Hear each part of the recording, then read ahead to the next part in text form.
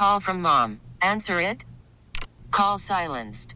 Instacart knows nothing gets between you and the game. That's why they make ordering from your couch easy.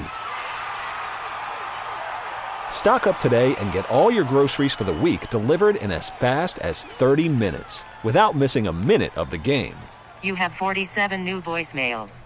Download the app to get free delivery on your first 3 orders while supplies last. Minimum $10 per order. Additional terms apply. T-Mobile has invested billions to light up America's largest 5G network, from big cities to small towns, including right here in yours. And great coverage is just the beginning. Right now, families and small businesses can save up to 20% versus AT&T and Verizon when they switch. Visit your local T-Mobile store today.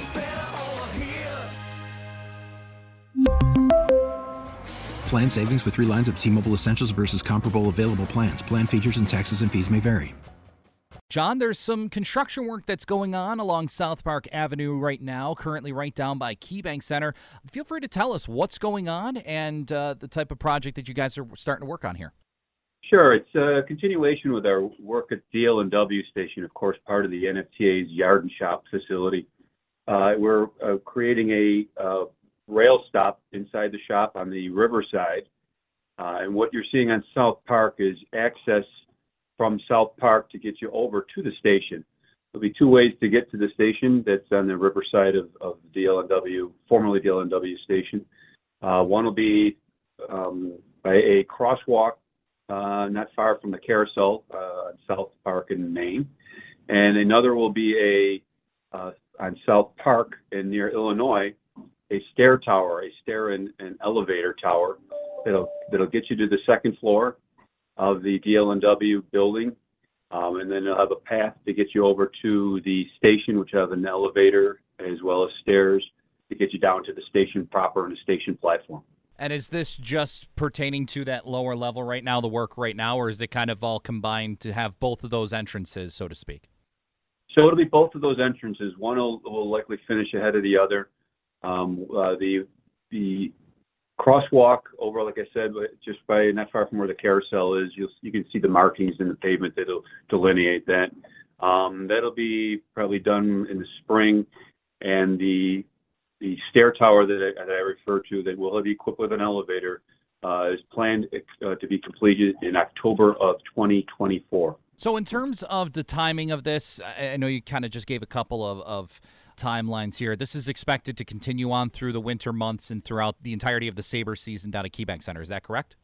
It is. And as you may know, during the winter does have certain slowdowns. Weather does have an impact on construction, but there'll be ability to keep some of these things, activities going. Right now we're focused on the foundations, so they're excavating and ready to pour foundation. But some of these things are temperature sensitive.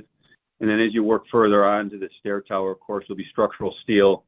Of course, another one, it's weather dependent. You don't want to be hanging structural steel in windy days. It could be dangerous. So we'll be having those in mind, but we'll be still continuing to move it at a much slower pace depending on the weather. And the accessibility down in that area is going to be limited, obviously, for people trying to head to the ramp right by the arena. But it still is open for people to be able to at least travel to get to that ramp, correct?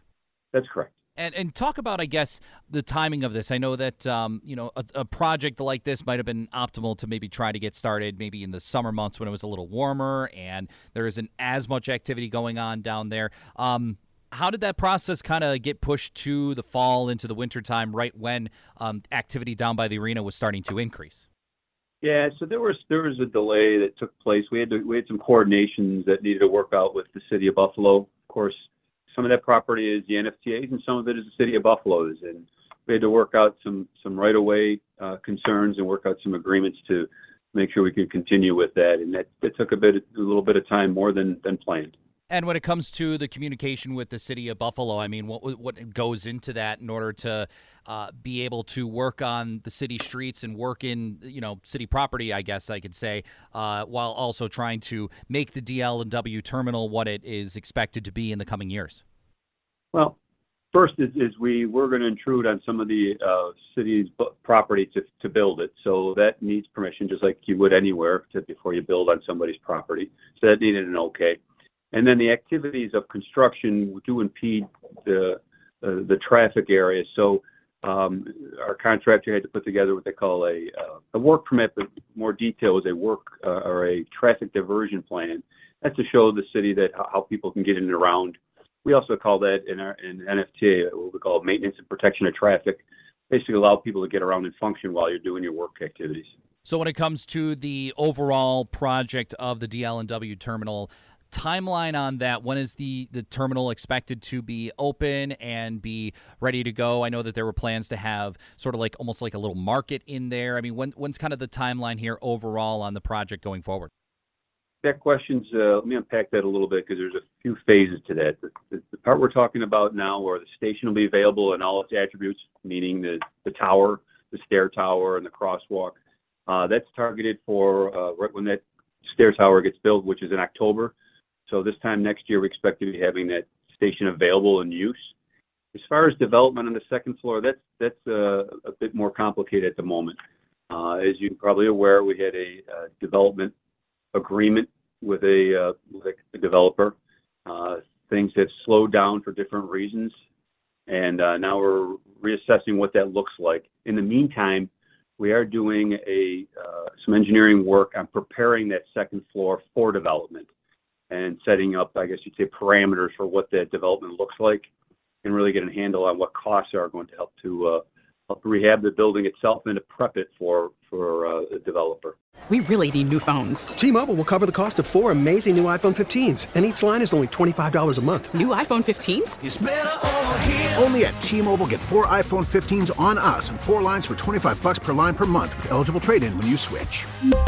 Minimum of 4 lines for $25 per line per month with autopay discount using debit or bank account. $5 more per line without autopay, plus taxes and fees. Phone fee at 24 monthly bill credits for well-qualified customers. Contact us before canceling account to continue bill credits or credit stop and balance on required finance agreement due. $35 per line connection charge applies. See T-Mobile.com. We get it. Attention spans just aren't what they used to be. Heads in social media and eyes on Netflix. But what do people do with their ears?